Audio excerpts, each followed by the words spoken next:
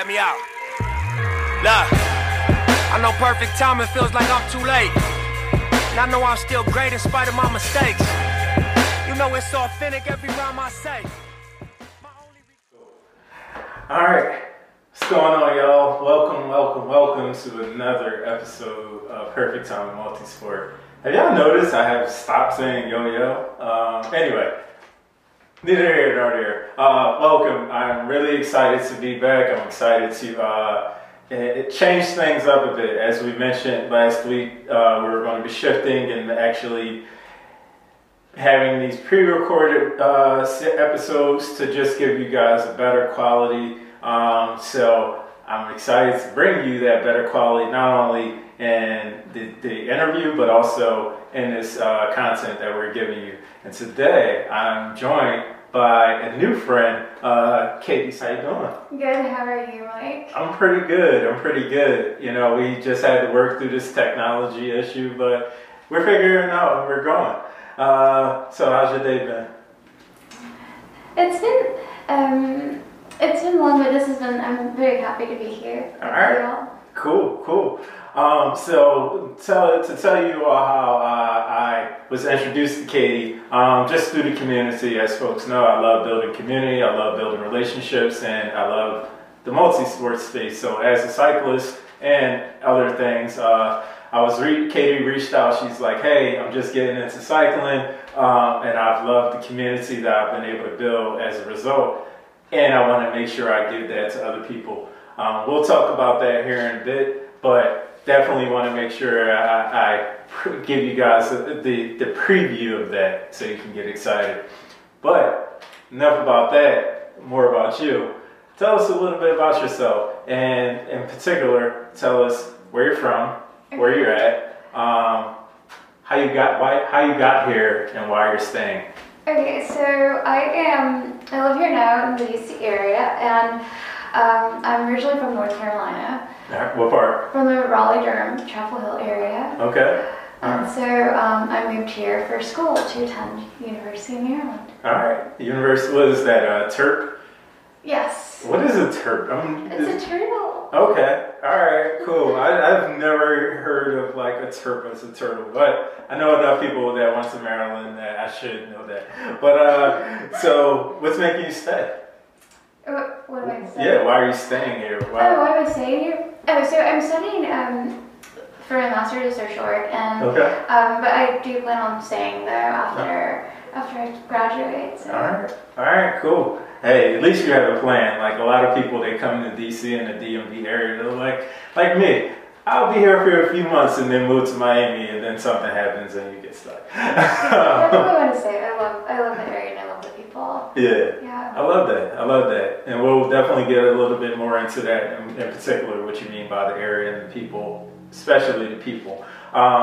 So take us back a little bit to your time in North Carolina. Like, what was it like growing up for you? What was your childhood like?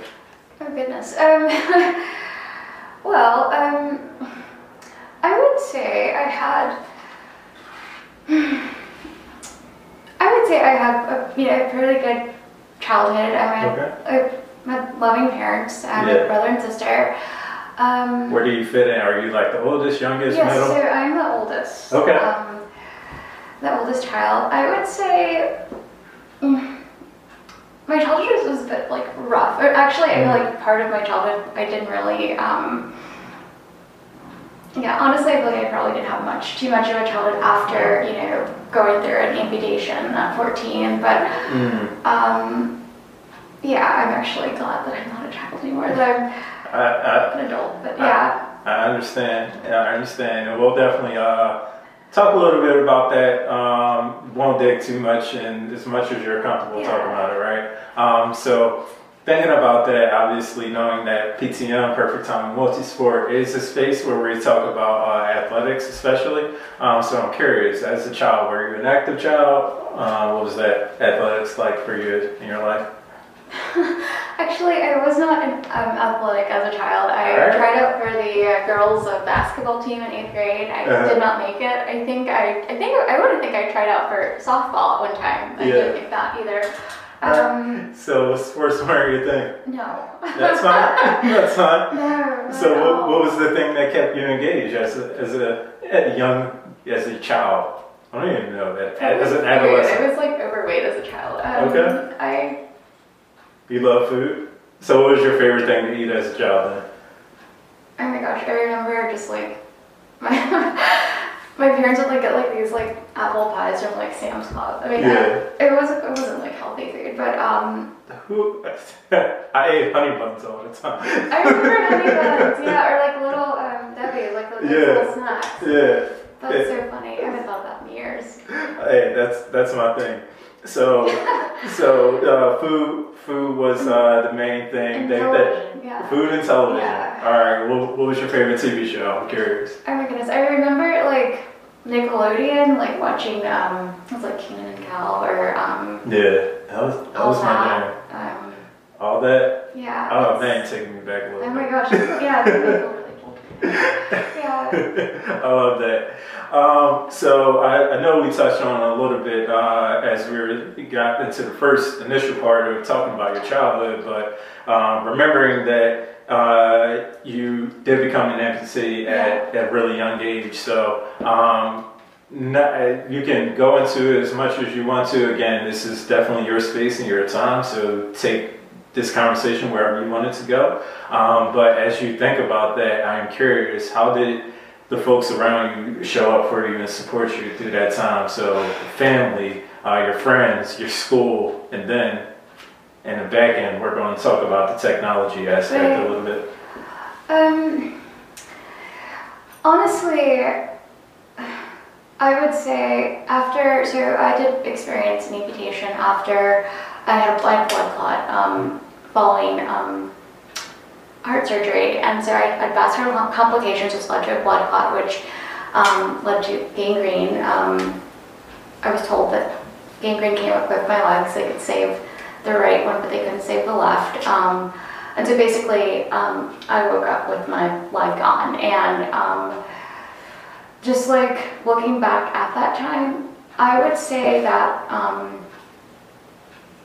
just regarding, I mean, truthfully, like my parents were there for me, but in regards to family beyond that, I would not say that there was support there. I mean, I remember talking to my grandparents over the phone, but in regards to, I mean, truthfully, my family is dysfunctional. Who isn't? Whose family isn't dysfunctional? But in regards to support, there was not too much support after, like beyond the immediate family, and so.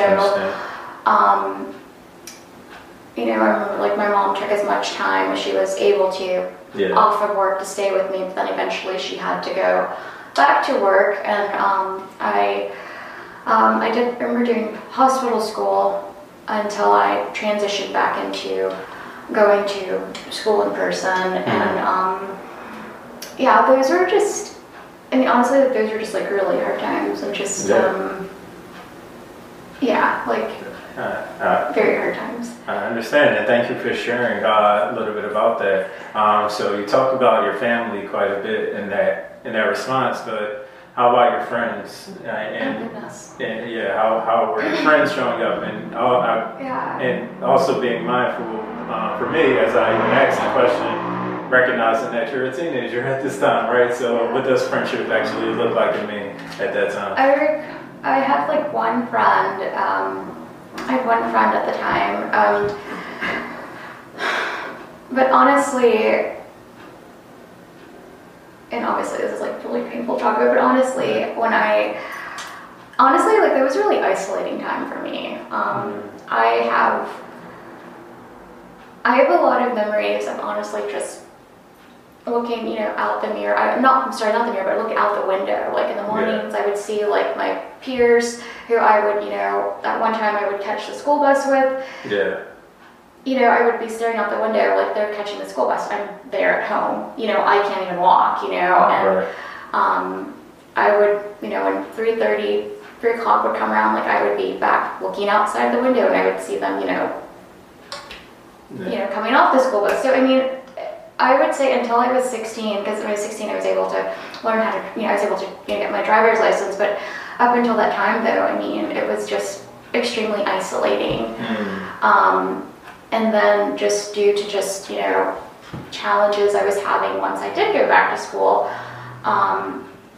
which was incredibly hard. And also, that was, during a time where, it was like before like September 11th, it was before, prosthetics were more visible. It was before we had like cell phones, well, before I had a cell phone, before like, I was able to, like we did, like there was like no Instagram, there was, I wasn't able to see people, especially young people who looked like me, like that was like very rare. So, I mean, I honestly, when I look back at that time, when I do look back at those years, it's like, my gosh, I could see where like things could have been done differently, or where I should have had support, or my parents should have had support, or I look back like at the community. But I think, I'm just thinking I'm so grateful that things have evolved, that times have changed, and that so many things regarding disability is more visible, and also there are more resources in the community. But during that time, I actually, ended up like not finishing high school traditionally, and choosing to leave the school, and also too, just given, like the prosthetics I had at the time. I mean, it was extremely painful.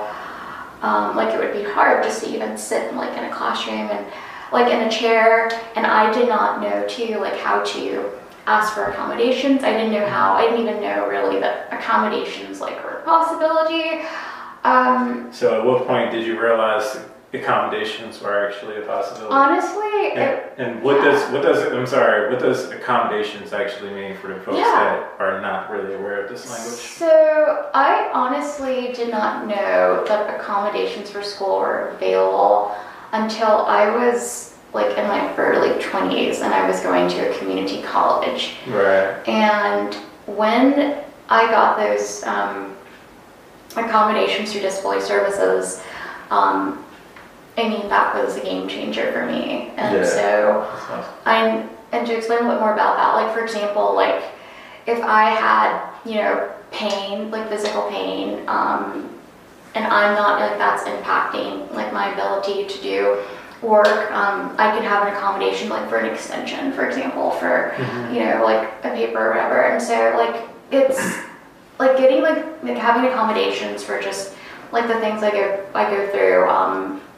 like it's allowed me to get through school. It's allowed me to get my bachelor's degree, and now I'm working on my master's degree. And also, as time has changed, and as I've changed, like those accommodations have, they've changed too. I love that. And so, yeah. I love that. So you definitely talked a little bit on that technology piece of with being an amputee and the prosthetics. So I'm curious though, and taking a step back, because I know you jumped a little bit to the community college piece, but I'm curious, as a teenager, you talked about the physical health and the relationships you had, but how did you navigate this space in a mental health way? Ooh, goodness. So these are good questions, Mike. So honestly, how did I navigate? I probably didn't do a good job. I will say, so I remember like being, I was taken to see like a therapist. Honestly, I don't think anything was really helpful for me during that time. I remember, truthfully, to be truthful, I remember like, I was on like an antidepressant, and it wasn't actually until like 2 years after losing my leg that I, was able to even begin grieving the loss of my leg, because I couldn't feel, because I was on I guess the wrong type of antidepressant. I was numb. I was numb, and so, but after, I remember like my mom would come and give me one of those little pills. And I look back at this, I think to myself, my God, how did, you know, my younger self like know, like this is doing something to me? Because, you know, eventually when I made that connection, she would come and give me like my little pill, and I would go and I'd put it in a plant. But it was so great. So I'm glad I did, because I wasn't until, because I lost my like 14, but it wasn't until I was like 16 when I finally began grieving, because I could feel again. Yeah. So what did that grieving process actually look oh like? My God. It was shit. It was hell. I mean, I remember, like, I have, like, I think a lot of it, like, I repressed because it's so fucking, so painful. Yeah. But I think that, you know, I have, like, memories of just, like, sitting, like, in my room and, like, just crying or, like, you know, hitting my head against the wall. I remember, like, I had, this might be too much information, but I remember, like, I had, like, a shower chair, and I remember, like, I was so upset that, like, I took the shower chair and I, like, you know, threw it in the closet, and, like, I beat it up against the wall, so then, like, you know, my parents couldn't see that there was, like, a, you know, I put, like, a kind of, like, it wasn't a hole, but there was, you know, I was banging a shower chair in there, and so, it was painful, and it was also a time where I so badly wanted to belong and to fit in, and I could not do that. You know, I remember just struggling just to keep up. Like, I have, like, memories of trying to be a part of, like, a group of other, like, young people, and because I wasn't physically able to, like, keep up, like, I remember, like, just feeling, like, bad about myself, you know, like, it's like I could never keep up. It's like that was, like, an ongoing thing, like, I could never keep up, I could never keep up. And also just because of that, and then just the pain, like, the physical pain from, like, the prosthetics I had at the time available to me, and again, this was, like, 20 years ago, which could result, like, often, like, with, like, just wounds and blood, and, like, you have to, like, you're walking in that, and so, but most of my childhood, I feel like, after amputation was just, I feel like I spent mostly, like, in a chair in a home. I stayed home a lot. Yeah. Yeah. So you just started to talk about the technology piece again, and earlier you mentioned this. You're going through this experience and losing your leg pre 9/11, September 11th. What did that look like, and how did that technology piece actually shift, and what did you notice in that time shifting? I actually, I remember when September 11th happened, because I remember I was at home in my room and I was listening to the radio. I listened a lot to AM radio during that time, because it felt like it was a friend, like there was someone with me. And I remember hearing that on the radio. In regards to when I saw, like, a shift in regards to, like, prosthetics, it would not be until many years later, unfortunately. Yeah. How old were you about when you started to notice that shift? That shift. So I was actually, was I 20 or 27? It was like 2013. So it was 2013. So yeah, I lost my leg in 2000. It was 2013 when I actually got, like, my first microprocessor knee. Wow. And I actually went out of state to get that. And so were you still in North Carolina at this time? Yeah, I was in North Carolina, yeah, and I actually went up to New York to get that, and so there's a company there, and so with insurance companies and with, like, prosthetic technology, it can be really hard to obtain this equipment, and often it's, you know, you have to, like, fight the insurance company. Right. But I used basically a manual knee before that. So it's only been, like, what, 13, 14, 15, 16, 17, 18, 19, 20, so only, like, 7-8 years that I've, you know, been using more of the computerized technology. But for most of my, like, time as an amputee, I used the, you know, manual knee or non-computerized technology. So you definitely seen a shift in how not only the folks in your community who probably was able to support, but the folks outside of your community through, maybe it be through 9/11, but it was definitely a shift in that support, it seems like. I also know that you work in the support space and the counseling space now, and that's something that you're working towards, especially to work more. So tell us a little bit about what you're doing now in your professional space, and like how the things you went through as a child and all you've been going through your whole life, how do they play a role in doing what you're doing now? Yeah, so right now I'm finishing up my Master's of Social Work, and I'm actually hoping to work with the amputee population or with young people who have disabilities. I would say, like, my biggest motivation for wanting to do this is that I don't want for another child. I don't want for any child, but especially, not another child who has a disability to go through the lows that I've experienced in regards to just questioning my self-worth, or also just, one of my biggest regrets is that, I spent many, and it's hard to even think about, but I've spent, my God, probably nearly 20 years, just being,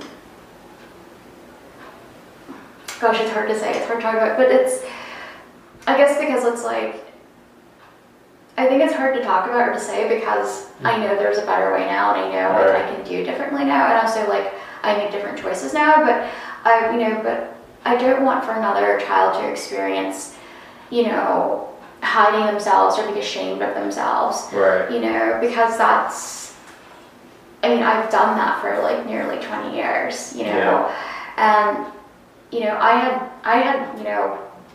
I was struggling with my self-esteem before I lost my leg, and then losing my leg, that was just, shattering. And so I as a teenager, I remember, I would wear men's clothes. I would take sweatshirts, men's shirts. I would wrap my waist around. I would do everything I could to hide that I had a prosthesis, or to hide where, it kind of sometimes can stick out a little bit, but I would, just do everything I could to just hide, myself. And it's, I don't want, when I look back, those years were so paralyzing. I literally it's my life stopped. I don't want for anyone to go through that, and to just spend just so much time, if not years, just living in fear. And really it's it's just, it's not worth it. It's not good. You don't have to I guess I've been on this journey of self discovery and self-love, and it's just I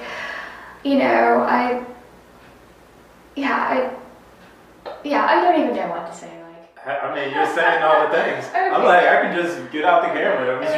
You're definitely saying all the things and really expressing the things that you it's almost like you're sitting here reading my cards. I think I have self-discovery actually in here. So, but as we transition and from talking about that work piece, right?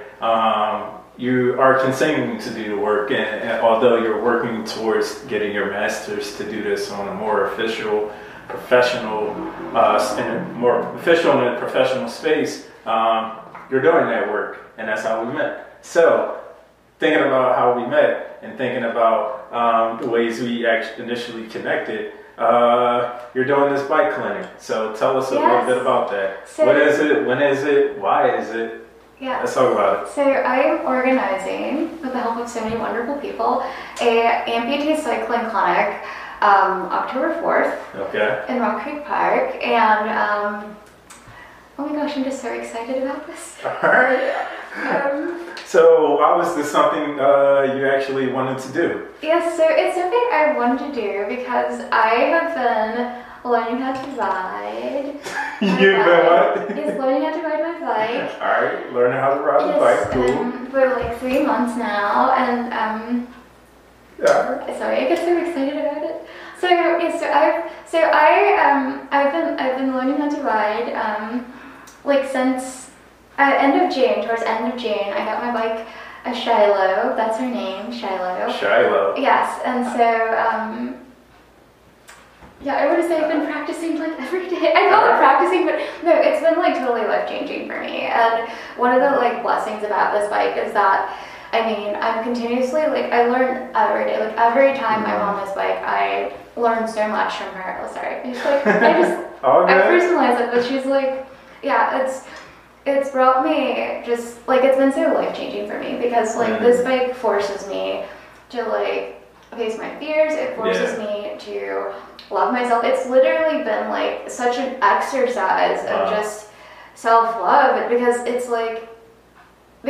being on this bike makes me so happy and brings me so much joy. It's like that joy that this bike brings me outweighs like the fear or the worry or concern that I may have of someone else looking at me because I have a prosthesis, you know. It's like each time I get on that bike, like each time I put on like my shorts and I get on that bike, like I feel like it's just been changing me. Like it's done something like, I keep it towards this, it does something like within me that's become stronger and stronger and it grows because like where I'm at now compared to even like back in June, like I really don't care what someone thinks. Like and now like I wear like for example shorts like I'm in the grocery store, like it's like, you know, transferred over to like so many, like it's improved so many other areas, like all the areas of my life. Yeah. And so I always say in movement and physical activity is such a domino effect for me, right? If I'm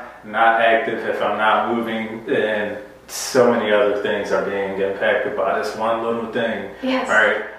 So you talked about her name, Shiloh? Shiloh. All right. Talked about Shiloh, but I know there's another one that is in your history. Blue. Tell us about Blue. Yes, Blue is my cruiser. So I got Blue when I was 20 years old. And I went to the bike store because I wanted to learn how to ride a bike.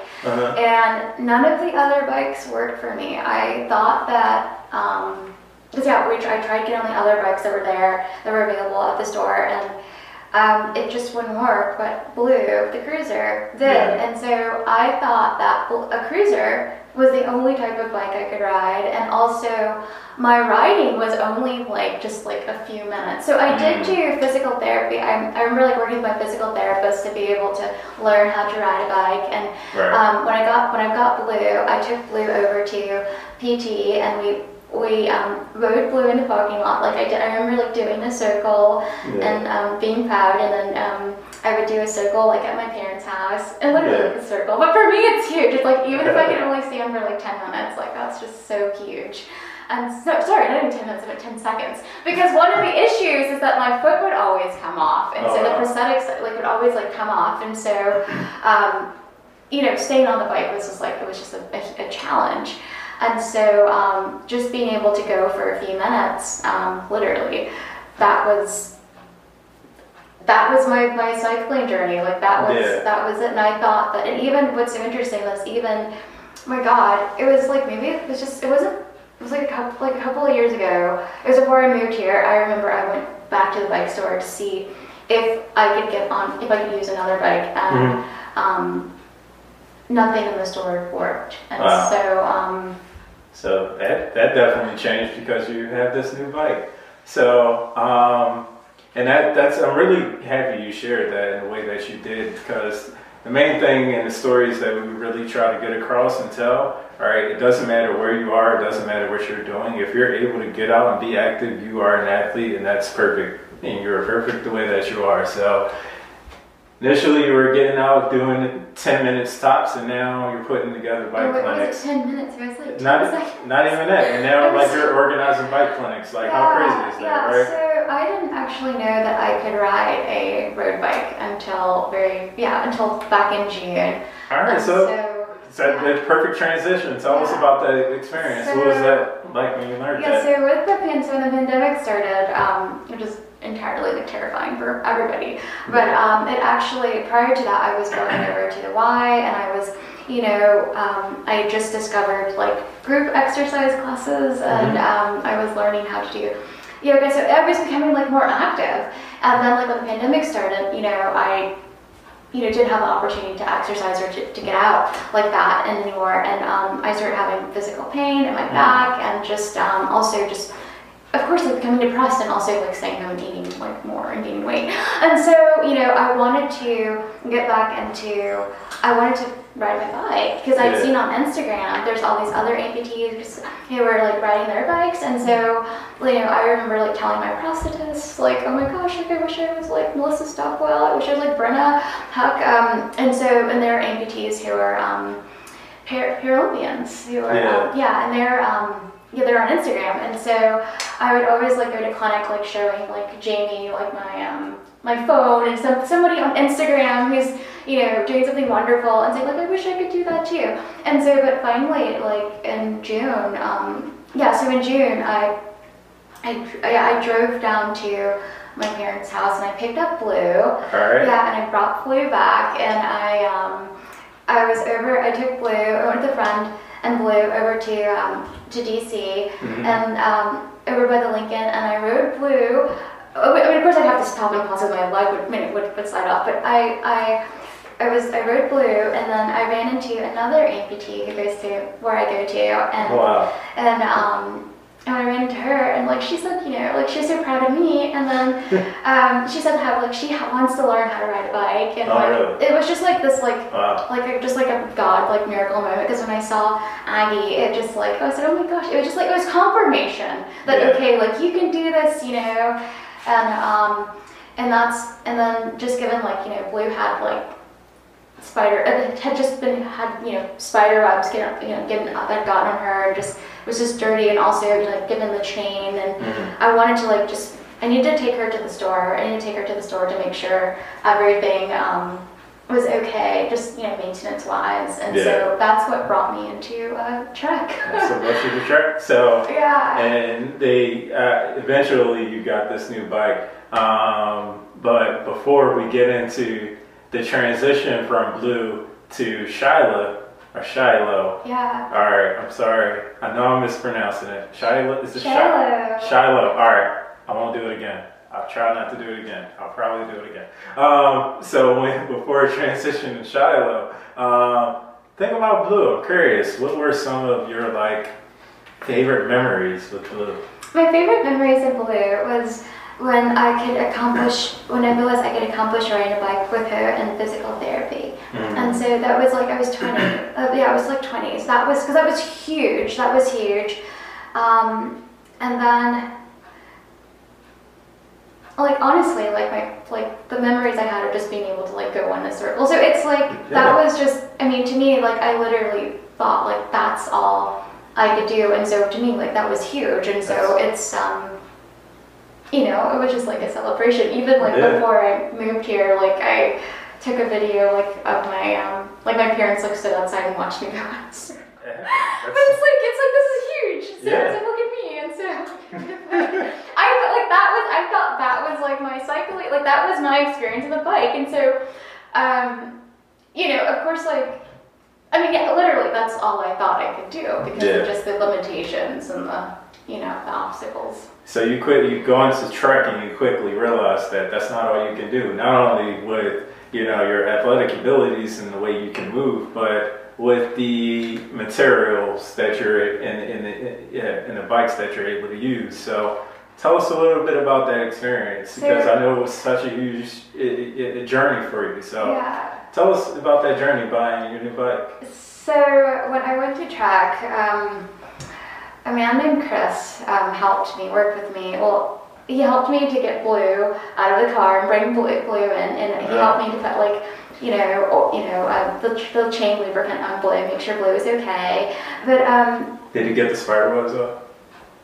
I can't remember. Probably so, because I'm afraid of spiders. All right. But I was telling him, about the amputee, like the women I've seen on Instagram, the amputees who ride bikes, and how I said they have bikes just like that, you know, and they had bikes just like the bikes I saw in the track store. And he told me that he said that he could see. He said that you could do this. You could do this.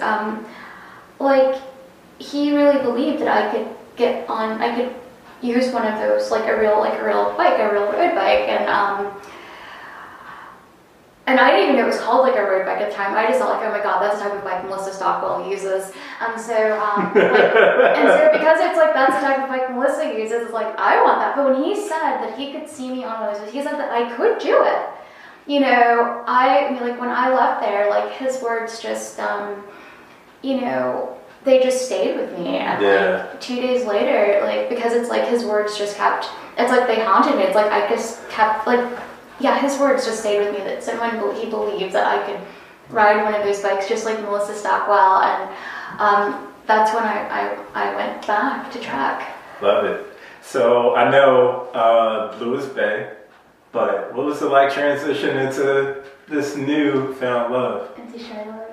So the story behind Shiloh is that when I went back to see, because you know he said I could do it. He could see me doing it. When I went back to Trek, first I went to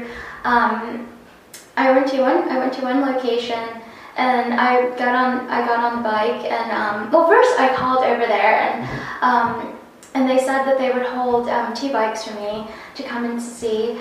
And I just thought, like, gosh, like that's just so sweet. They're gonna hold it for me, and so like no one can buy it until I can get there. And so I drove over to Georgetown to check it out. And at first, when I got on the bike, like I couldn't get on it. Like it's the same experience like what I had in back in Chapel Hill when I was there, and which is how I ended up with Blue. But then and so like they were so sweet, but like we kept trying. It didn't work. Like I couldn't get on the bike. It just would not work.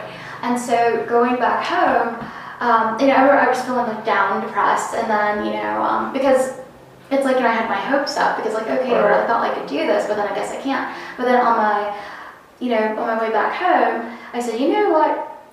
I said, let me just stop at this other location since you know it's close to where I live. So I drove to the other location in Rockville, and still a Trek store? Or? Yep, still another Trek. I said, let me just try this one more time. Right. And so I drove, because I said, well, it's not that far from where I live. So I stopped there, and then Brenda, who's the manager there now, they had like one size 50 for me, one frame, like one bike that would fit me, and she actually, like, my God, she showed me she has a background in physical therapy, and she actually showed me how to get on the bike, how to tilt it, showed me how to get on and off the bike.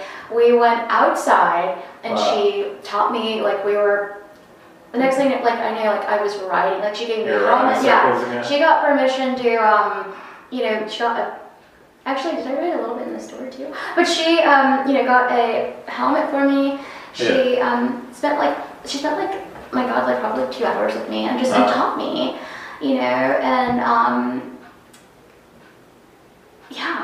So how long did it take you to actually feel comfortable on the bike then? Well, very comfortable, because then I went back to the Georgetown location, and I got the blue one, because the one she had was purple and I didn't want purple. And so we called over there and to find out if they had, so the bike that she had, we called and see if they had there was another color at Georgetown, so they held it for me, and so I drove back over there and I showed them how I could get on the bike, and then they worked with me, and they were all happy because like I could get on the bike, and then we went outside and I rode a little bit, so so I do know you have a story with your clipping in journey and your bike shoes. Yeah. So how was that? I mean, it's difficult for anybody, right? So as a new cyclist, you go from using Blue, this cruiser, and now you have Shiloh. So what was that clipping experience like? So about maybe close to maybe a month and a half or close to 2 months in my journey. Oh no, maybe it was like a month and a half. Yeah, well, so I'm always like so inspired by other cyclists. I'm always like, when I see other cyclists, I'm always like watching what they're doing. I'm always like, I love to like watch like their calf muscles fire up. I'm always like just so inspired by you guys. And so I noticed like they, you know, you guys clip in. They clip in, Right. and I wanted to clip in too. And plus, it looks really cool. The shoes look really cool. And so I said, you know, I wanted to, I said I wanted to get, you know, really good supportive shoes. And so I went over to Rafa, which I knew, I learned about from an employee at Trek, Daryl. I learned about Rafa through Daryl. And so I went over to Rafa and, so I'm excited. So I went over to Rafa and well, first off, I could not really park. There's no parking spaces, and they let me park in like the little like alleyway, and so that was really sweet. And so, I started looking for some shoes, and the manager told me, she said, you know, Katie, these are, her name is Megan, she said, like, these are really expensive, and she said, I really want to make sure, like, this works for you, you know, so that you don't, you know, buy something that doesn't work, because, like, you can't bring them back, like, after, you know, if they're scratched, you know, and so she said, I've got an old pair of shoes that you can borrow, and she said, I'll bring them tomorrow, and she said that she would help me to be, she said a friend who has a bike store, and said that they could help me to get set up with being able to clip in and to have that experience. And so I remember, like, I was just so happy and excited, like, oh my gosh, like, I could not believe, like, somebody's let me borrow their shoes, and I'm going to actually get to experience, they're going to help me. And so I came back the next day, and she had the shoes. She took me over to Matt's store, a District Cycle Works, and I got to meet Matt and her and someone else, but I can't think of his name, but they literally took Shiloh and set her up on a trailer. Sorry, not a trailer, but a trainer, and I got to experience like what it was like being clipped in, and so. I love it. So, in all these stories, you talk about a different person, right? Yeah. And when you bring these people together, they make a community. So, can you tell us how that community has been showing up for you? Just share that a little bit. Yeah, so I would say like the community part has been sharing up on a daily basis with my on my cycling journey. Like, and that's one of the things that actually inspired the cycling clinic, because I couldn't believe that. Oh my God, I couldn't believe that somebody was gonna, like a stranger was gonna like let me borrow her shoes, and then also, you know, Matt had like opened up the doors to his store to help me. Like, these people knew me from Adam, and you know it, and then also Matt's colleague Austin, even like because Matt said they were going to form a team around me to help teach me how to clip in, and even Austin came to me to one of my prosthetic appointments to help, you know, bring his expertise, but then also to learn more about the challenges I'm facing with my prosthetic, you know, as we're, you know, building me, you know, a cycling prosthetic, you know. But oh my gosh, like that just meant everything, and it still does, because it's like, who does that? Like, they did not know me from Adam, and offered to, like, not only teach me, but to support me, and to, you know, I've never seen anything like that before, and so that's I have met so many wonderful people as I have been down this journey the last 3 months. If anything, I feel like it's the first time in a very long time since I felt community, and it's definitely the first time I felt community since I've moved here, and aside from my school community, but I would say it's community. It's the people who I've been so inspired by in my journey, who have basically been the inspiration for creating a space for other amputees, you know, for the cycling clinic. I love this. So, staying along the lines of community and how you're developing relationships, we're talking quite a bit about how you're developing relationships with other people, but I'm really curious about is how has your bike now changed? And let me actually read this because I don't want to mess it up. All right. How has your relationship changed with your bike? Interesting. How is my relationship? Well, I still adore my bike. How has it changed? How is my relationship? It's a good question. How has my relationship with the changed bike? with it? I would say I've definitely become more confident on the bike. More like I feel like more stronger on the bike. Hold on. How has my relationship changed? And also, as you think about that, how has your relationship changed with as an athlete since you've gotten this bike?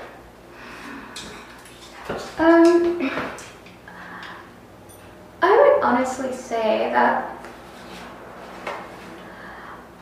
I'm becoming more comfortable with my body. I'm becoming more confident in who I am, and meaning like I'm becoming more confident in like what being an amputee means for me and what having a disability means to me. Like I'm like, it's interesting because it's something that like I guess I'm discovering and learning like each time I'm on it. So it's like this relationship with this bike. It's like how do I put it towards? Maybe I can't put it into words. I just know that it's changing me, and each time it's just something new and something different that I discover that makes me better, that makes me know myself more, that kind of like heals my heart from wounds that I never thought I would ever like heal from. That makes me want to go around my bike. Right? Sheesh. Oh man, where do I go from there? Nah. All right. So, how has your perspective? You actually just kind of touched on this. How has your perspective as an amputee changed since riding your bike and building this community?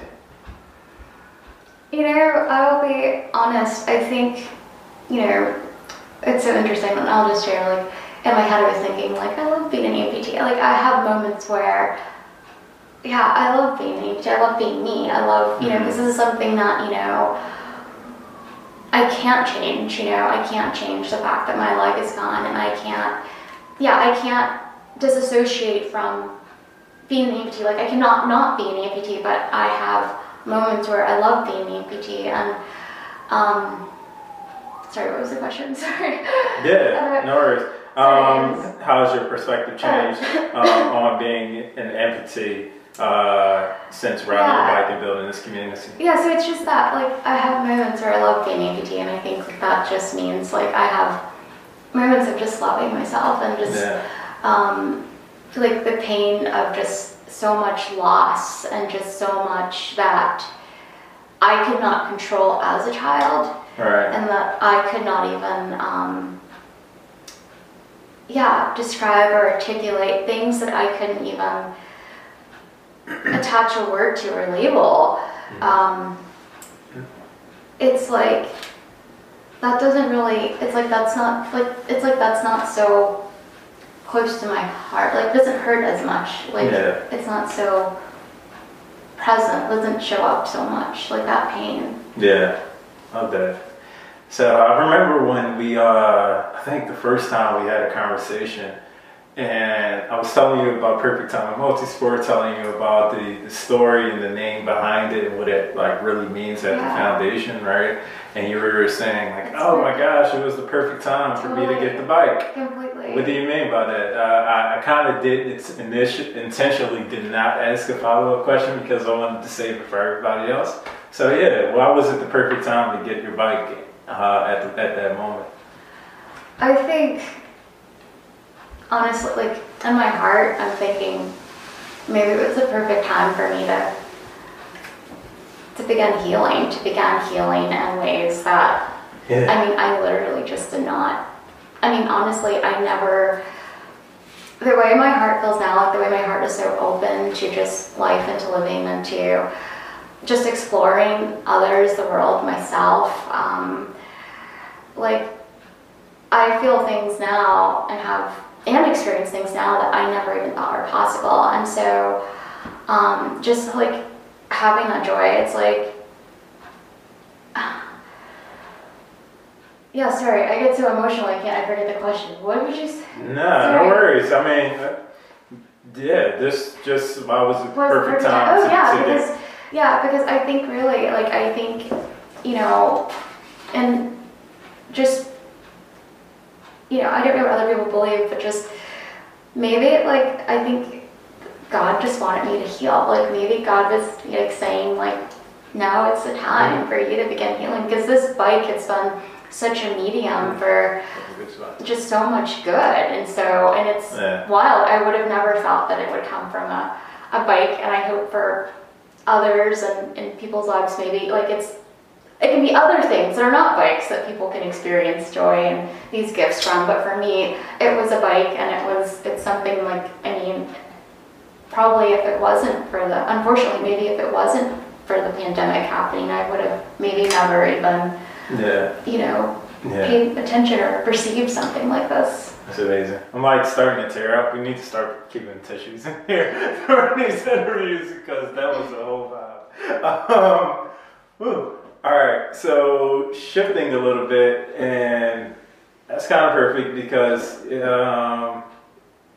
shifting a little bit as we start to transition and start to wrap up. As folks can tell, we're not doing this live, but we do want to make sure we still bring you some authentic rapid fire action. So as we always do, Daniela and I are going to tag team quite a bit and get you some rapid fire. You know what rapid fire? No. All right, cool. So it's just, we're going to ask you some questions, and you're just going to come out with the first sentence, first thing that comes to mind.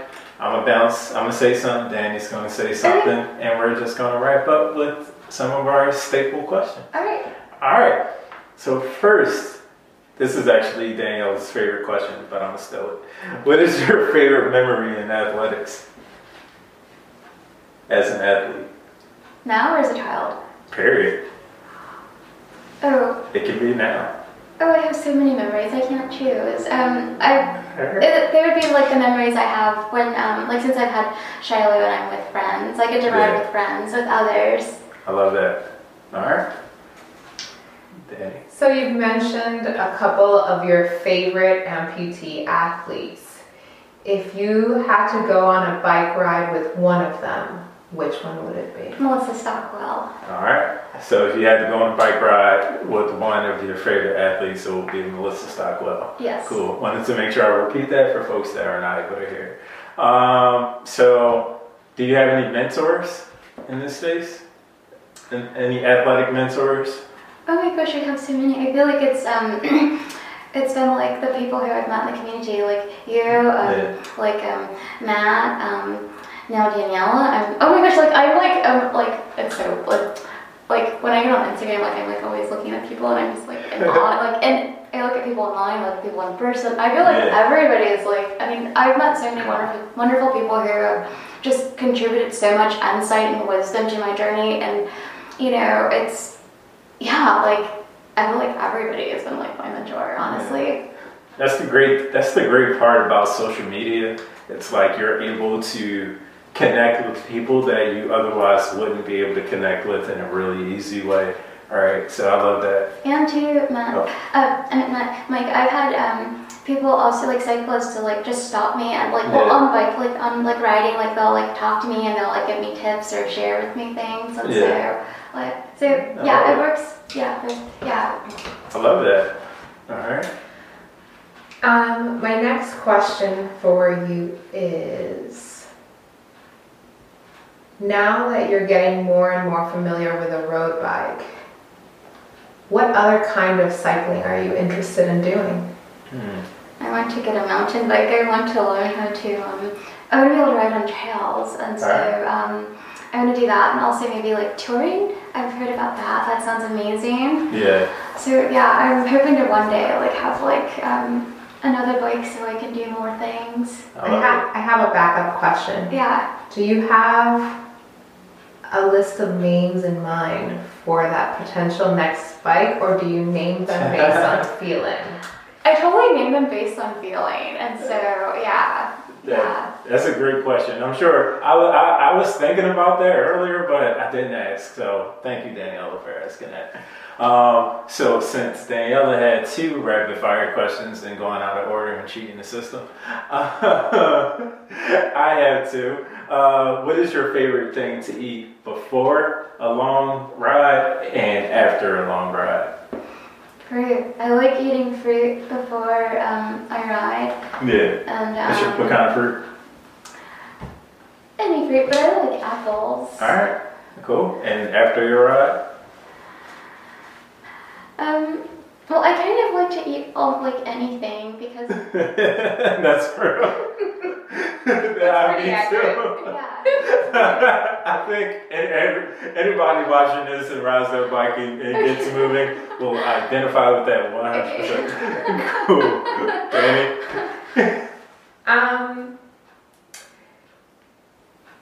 I think one of the questions I definitely want to know a little bit more about is, I know that you're considering a trainer to bike in the colder season. Yeah. How do you think it would feel to ride inside versus like the discovery that it's been to ride outside? In my head, I'm thinking it's probably going to suck. I mean, it's probably not going to be the same for sure. But, you know, I'm thinking just so that I can maintain like the muscle memory and also just stay strong. I feel like it's worth it. I was thinking I didn't want to like, you know, train and learn how to ride and then become weak, you know, and then in the spring, like I'm not, you know, able to, you know, I don't want to like lose like the muscles that I'm developing. Talking about strength. I love that. So, last question, not necessarily in the rapid fire, but since Daniela did help transition us from the rapid fire to more in-depth questions, the last question I have is, what has athletics taught you about yourself? How to believe in me. That's awesome. I love that.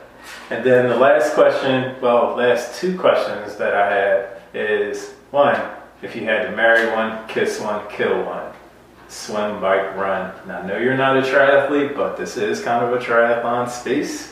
So if you had to marry one, kiss one, kill one, swim, bike, run, what would it be? So would I swim, bike, or run? Yeah, if you had to marry, like, for me, I've never had to answer this, so for me, I would marry the bike. I would kiss the run, and I would kill the swim. Actually, I would kiss the swim and kill the run. I would marry the bike. I would kill the swimming. What's the other one? That you would kill the swimming, or it's swim, bike, and run. Marry, kiss, kill. I would kiss the running. I would kill the swimming, and I would marry the bike. All right, I love it. And then the last question that we always like to ask everybody that we come across is how would you define the perfect athlete? Someone who believes in himself. That's it. And who loves others. Yes, that's a really good addition. I love that. So again, thank you for joining us in this conversation. Thank you for everybody that's watching this recording. Thank you for everybody that's listening to this recording. If you're watching and you're curious about how you can listen, go to Apple, Spotify, Anchor, wherever you get your podcast. Just search Perfect Time Multisport. And if you're listening and you're trying to figure out how can you watch it, you can just go to our YouTube channel, Perfect Time Multisport. You can also connect with us on social media, Perfect Time Multisport. And that's a ways to connect. And then also, quick big thank you to all of our partners. They continue to make this happen. And just the people that are really here in the front lines doing the work. They actually are the people that make this happen. Partners are important, but Daniela, Roy, Freddie, shout out to Freddie that's joining the team. And also gotta acknowledge myself for making sure we make this happen and bring, dope conversations like Katie to you guys. So the partners that I definitely want to make sure I acknowledge: Philly Bike Expo, Urban Athletic Club, Athletic Brewing Company, Aftershocks, and Walls Caps. And in saying that, almost fell. We got new cycling caps, so everybody that all the podcast guests, they're going to get a new cycling cap. This is going to be yours, your first one. So I always love this story about the cycling cap. If you're listening, you're like, oh, I'm tuning out. I'm going to tell you a little bit. So we have P athlete. As you know, we always ask people, what is your definition of the perfect athlete? Had to take it back to high school, middle school, math, P.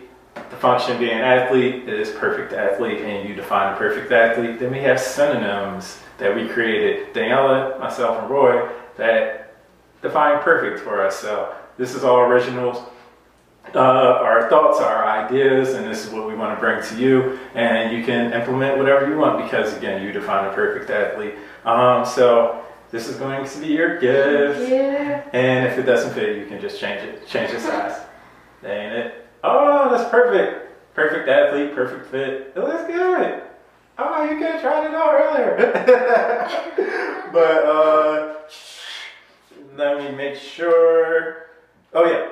So I usually ask folks about their contact information, but we'll make sure we put that contact information in the notes. So again, if you're watching this, if you're listening, or if you're on YouTube, Instagram, it will be in the show notes. So make sure you connect with us. Make sure you connect with Katie. Make sure you just connect with us and just keep this community growing.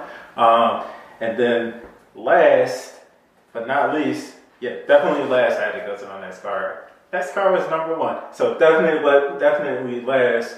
We talked about the bike clinic. So as we wrap up, can you remind folks about the information about the bike clinic? Yeah, so we're going to be having a amputee cycling clinic October 4th in Rock Creek Park from 9 to 11, and it's going to be rather small due to the restrictions of, due to the pandemic. COVID, and we want to be, safe as possible, but we're going to have volunteers from, my gosh, so many volunteers. We have people coming from, sorry, I'm so excited. Okay, so we have bike experts coming from the community. We have prosthetists coming. We have physical therapists coming. We also have we have 12 awesome amputees who are signed up as our participants. What are the age ranges? Oh my goodness, so our youngest is 11, and our oldest I think is like maybe in his 50s, but we have people who have not been on a bike since their amputation, and it is just, it's incredible, and I feel like it's been such a privilege to be able to organize this, and the excitement from our participants, and also just the support from the community, and just so many people who have come together. Like it's just been amazing, just the love from the cyclist community here, and I'm happy. I love it. And I'm happy to be there. I'm looking forward to it. Thank you again for asking me. Thank you again for including me. And most importantly, thank you again for coming here and sharing space with us and sharing your story with our community. I know you were nervous, but I know this is only the first of many. So I'm happy we got you first. Damn. But no, good. Look forward to connecting with y'all and continue this going. So the flyer for the event will be a link in the show notes. So look forward to staying posted and keeping y'all posted with all the things to come. All right, peace, y'all.